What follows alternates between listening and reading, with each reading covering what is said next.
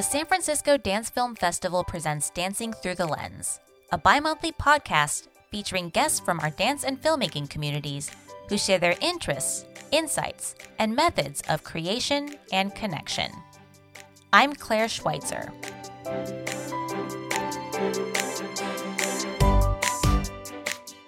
Bella Lewitsky was a modern dance pioneer and an outspoken, politically active champion of artistic freedom. The theatrical premiere of the documentary Bella, about Lewitsky's life, work, and activism, will take place at the San Francisco Dance Film Festival this fall, with director Bridget Murnane in attendance. I had the opportunity to speak with Bridget about her close connection with Bella throughout her life, as well as the questions she hopes the audience will ask themselves when they see the film. So, Bridget Murnane, thank you so much for joining us on the show today. Of course. Well, Bella is a fantastic documentary, and I can't wait for our audiences to see it in a cinematic setting. But can you actually start by giving a short description of who Bella Lewitsky was for those who might not be familiar with her work? Oh, let's see. Bella Lewitsky was a modern dancer, choreographer, artist, educator, and arts advocate. And she worked very early on, starting in 1935 with Lester Horton in Los Angeles. And she was the person that he really created the Horton technique on. Although if you ask Bella, she always said there was no such thing, that he believed that technique evolved and it should never be codified. She started out working with him, and she worked with him until 1950, when she was blacklisted and was unable to work. But she formed her own company in 1966 in Los Angeles, and she had the company for 30 years. And it was a very successful company that toured internationally. Bella also was the director of the dance section of the Olympic Arts Festival in 1984. She was the one that brought Pina Bausch to the U.S. for the first time. Oh, wow. Many people don't realize that. And then in 1990, she famously turned down an NEA grant because she refused to sign the obscenity oath, which part of the grant stated that you would not make obscene art. And she saw that as pure censorship, and she refused to sign it, and she sued the NEA and eventually won. But as a result of that, it really put her company in financial straits. And the company was just able to exist for a few more years after that. And she ended the company in 1997. And she passed away in 2004. I'm interested in how you first became of Bella Lewitsky and her work, and what inspired you to actually continue to deepen the research and develop the documentary. I met Bella through my teacher in Boston. If you can't tell, I'm originally from Boston. And my teacher was Susan Rose. And she was a student of Bella's at Cal Arts. I forgot to mention that Bella was the founding dean of dance at Cal Arts. The company came to Boston in 1978. And, I met everybody. And then I did a workshop in Buffalo with her that following year. And then I did a couple of Idlewilds, which is where she would teach in the summer. And then I actually moved to LA in 1982. I got a scholarship to UCLA dance to get a master's because I thought, I could teach dance in colleges. So when I moved to LA in 82, the only people I knew were Bella and her husband Newell and the company. So over the years, I studied with Bella, I continued to work with her, and then I stopped dancing when I was around 36, 37. But I always stayed in touch with her, and we became very good friends. Bella really was a role model for me.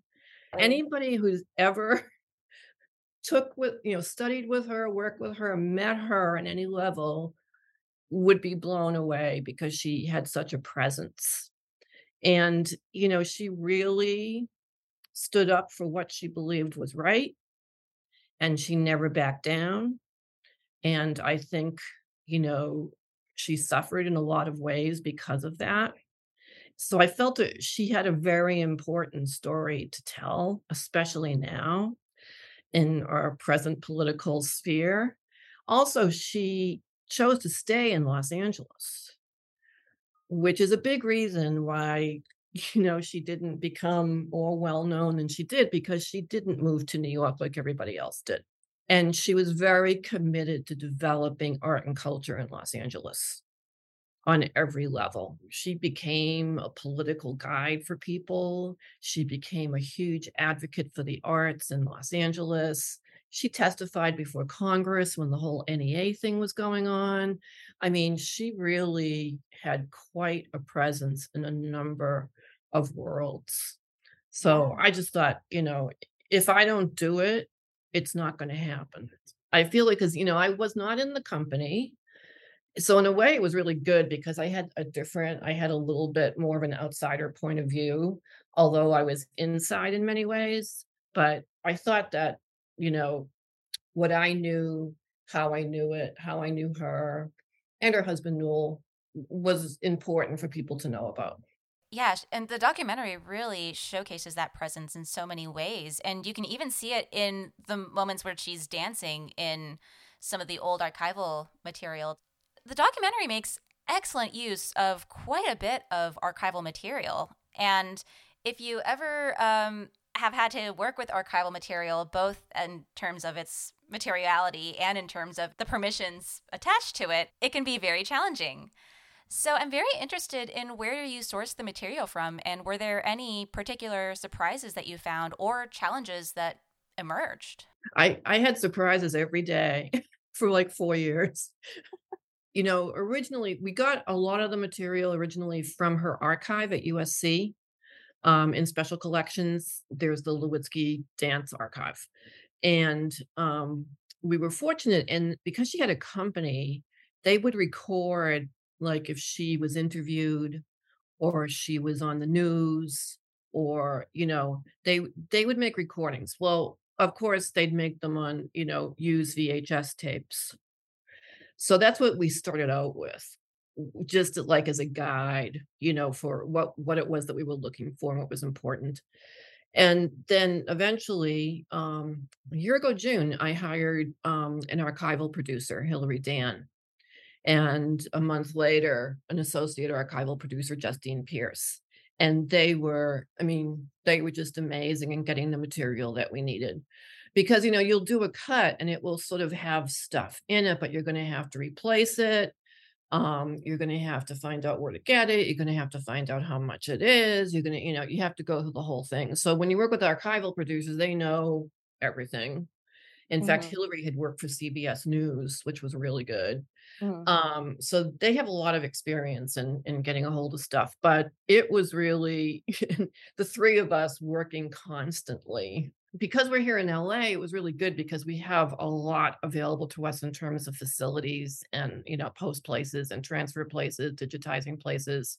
So I could get some really good prices for some of the things. But it was also great because I started film school in the 80s. I mean, I went to UCLA originally for dance, and I finished my MA in dance and then went into the film school and did an MFA. Yeah. So when we were going through stuff, it was really good because I knew about the formats, and I Right. knew what needed to be digitized and what didn't need to be digitized, and all of that. But it was an incredible journey to be able to get all of the archival material that we did. Bella actually makes an observation in the documentary regarding the marginalization of West Coast artists by both the New York dance and the New York critical establishment. Now, I know you've been a bicoastal artist, but a lot of your work has been in the LA area. And I'm curious in how this challenge has manifested within your own dance film practice, and have you noticed any change in this mentality with the availability of digital media? Well, I think for dance film or cine dance, it's different than dance itself. With dance itself, it's still all about New York. I was just there the beginning of May. Los Angeles Dance Project did a reconstruction of one of Bella's pieces at their season at the Joyce. So I hadn't been for a long time, and people were coming up to me, and because they knew I had made the film, and one person said, "Oh, yes, I knew Bella. she never thought she got what she deserved. And I was like, okay, whatever. I don't think that's true, but okay. So for the world of dance, I mean, it's definitely expanded because I danced in New York in like 1976, and like that was it. But for dance film, it's a different thing. I mean, dance film, cine dance is international, and in fact, for many years, Europe was really leading the way in terms of a lot of it in Canada, and so I would not say that New York is in any way a center for dance film. But still, I mean, as someone who's been based in the Bay Area, sometimes it feels like you're going uphill to not even emphasize like this is work is worth seeing, but like this work is here. This is work that's happening. Right. Right. And I Because think, yeah. yeah. And I think that that's, just like stuff in general. There's so much media out there. It takes a Mhm. lot to get somebody to watch something. And people don't think it is difficult, but it really is. And I don't think we've built many platforms in this country for dance film. Um, Mhm. I think the distribution network, the whole thing is not that well put together. So, and I think it's a lot of times people align it with experimental work, Right, you right. It's know, yeah. and the minute you say experimental, like people are gone.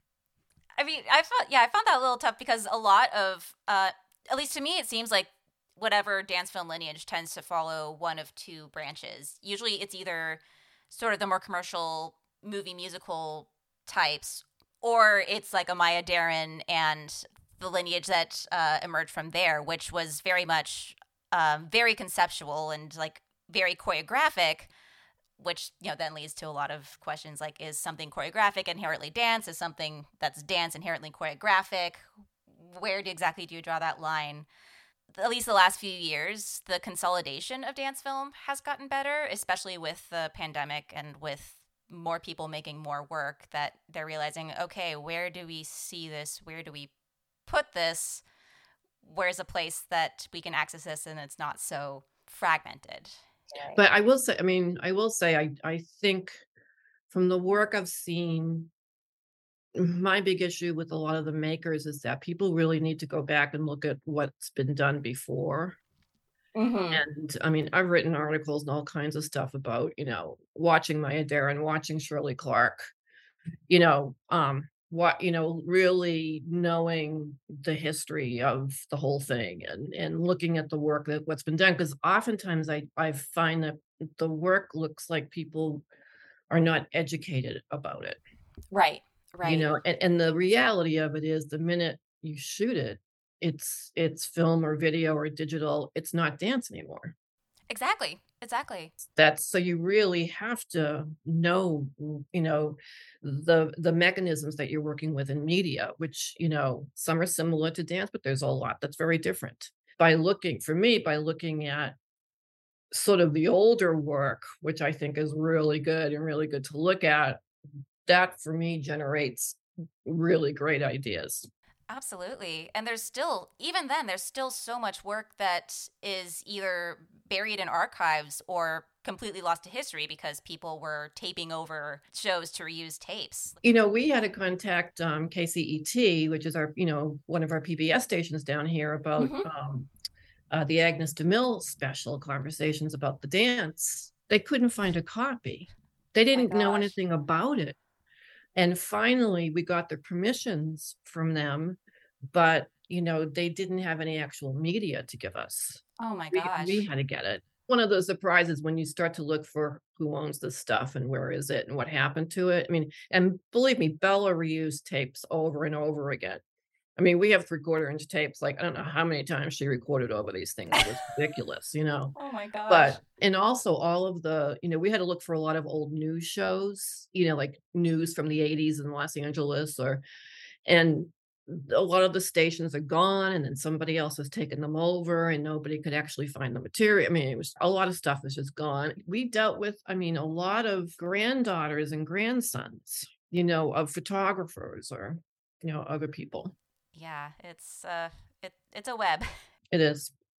So really appreciate, well, first of all, I appreciate the framing of the documentary, using the Bella's stance against the NEA as a way to frame both the beginning and sort of the ending of the documentary. And I also appreciate that the documentary really depicts a nuanced viewpoint of Bella's stance against the NEA's obscenity pledge, in that it really does show how grounded she was in her ethical stance, but also the repercussions of what that decision did to her company, to the dancers, and to their livelihood, really. Now, what conversations did you have either with the production team or Bella's former dancers, or even the Lewitzki estate or those who are managing her estate regarding the portrayal of this? Well, the person who manages her estate is her daughter, Nora. And I've known Nora for a long time. And, a long time ago, she gave me permission to do a film. I had no conversations with her. I mean, the only person I had conversations about this was with my editor. Mm-hmm. And that's pretty much it. I didn't, I mean, I interviewed, people who had been in her company, and people who knew her, and asked them questions about that time period, definitely, and got their input. But in terms of framing what we were going to do, it was really my editor and myself. And we had some consulting editors that came in as well. But it was, we did what I call the biopic version before this version. It was the version before this version. And I was just like, "Ugh, it's so boring. We just don't have it's like this very flat linear line going on." And I remember saying to my editor, I feel like I'm moving blocks around and I don't want to do that. And our co-writer, Pat Verducci, who said to me, why don't the best thing you do sometimes is just rip it apart and put it back together again. And that's kind of what we did. And we definitely I wanted to show the real Bella and not this kind of glossy, romantic view of her. Right. But she was such a strong woman. I didn't want to lose that in the film. I mean, yeah, it was hard. It was really hard. I mean, and the dance gallery stuff as well. She was going to build this dance gallery in Los Angeles, and that didn't happen. And then the NEA thing happened. And I wanted to make sure the real Bella came through. That's why using her voice was so important to me. So I was like, she needs to be the narrator. We need to hear her voice. Her voice needs to be in our dialogue right now. Absolutely. Absolutely. And I appreciate how the documentary how her voice really carries it. And it's not, necessarily just the recollections of the talking head interviews. Like, you really do get a sense of who she was and what she stood for. And even if you could argue the flip side of what her decision was with regards to the NEA grant, you can completely understand why she did that, what the basis was for that. Yeah. Yeah, I mean, I think Ken Talley says that very well in the film. At the end of that section, it's like, it happened because she stuck to her convictions. And, Absolutely. That's who she was. The San Francisco Dance Film Festival is excited to host the West Coast premiere, the West Coast theatrical premiere of this film. And we are just so excited to share it with a live audience. And what do you hope audiences take away from watching the documentary? I hope people walk away thinking about what it is that they can do in the present situation that we're in. Whatever viewpoint you come from, or whoever you are, whatever it is, when people would ask me what I was doing politically, I would always say, I'm voting and I'm making a film about Bella Lewitzki. Like, this is my political act that I'm doing. So I'd like people to walk out thinking what they can do in their own world, in their own way. And it might be voting, it might be making a film, it might be, I don't know what. Because at the end of the film, we really do talk about, carrying on Bella's legacy. And that's another reason I made this film. And so I would love audiences to do that as well. Well, I know I felt very inspired and motivated after I saw the film. And I hope our audiences do too. And I'm so excited about the screening. It's a digital cinema package. So it's going to be really beautiful, and it's at a beautiful screening room. So I am so excited to see it and hear it. with an audience. Oh my God. Well, we can't wait to see you there. And I hope our audience comes and strikes up a conversation, really. Oh, yeah. Oh, no, I'm dying to talk to people about it. See what they think. Well, thank you so much, Bridget, for joining us on the show today. Well, thank you so much for asking me. This is my first podcast. So Thank you so much for asking me. Early bird passes for this year's San Francisco Dance Film Festival are now available. Be the first in line to access our online programs and our exciting live screenings, which will be taking place at theaters across San Francisco.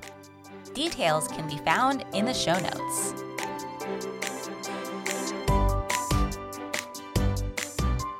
Dancing Through the Lens is a production of the San Francisco Dance Film Festival. It is produced and hosted by Chris Willett and Claire Schweitzer. Theme music for Dancing Through the Lens was composed by Daria Novo. You can find the San Francisco Dance Film Festival online at sfdancefilmfest.org and in the social media pages linked in the show notes.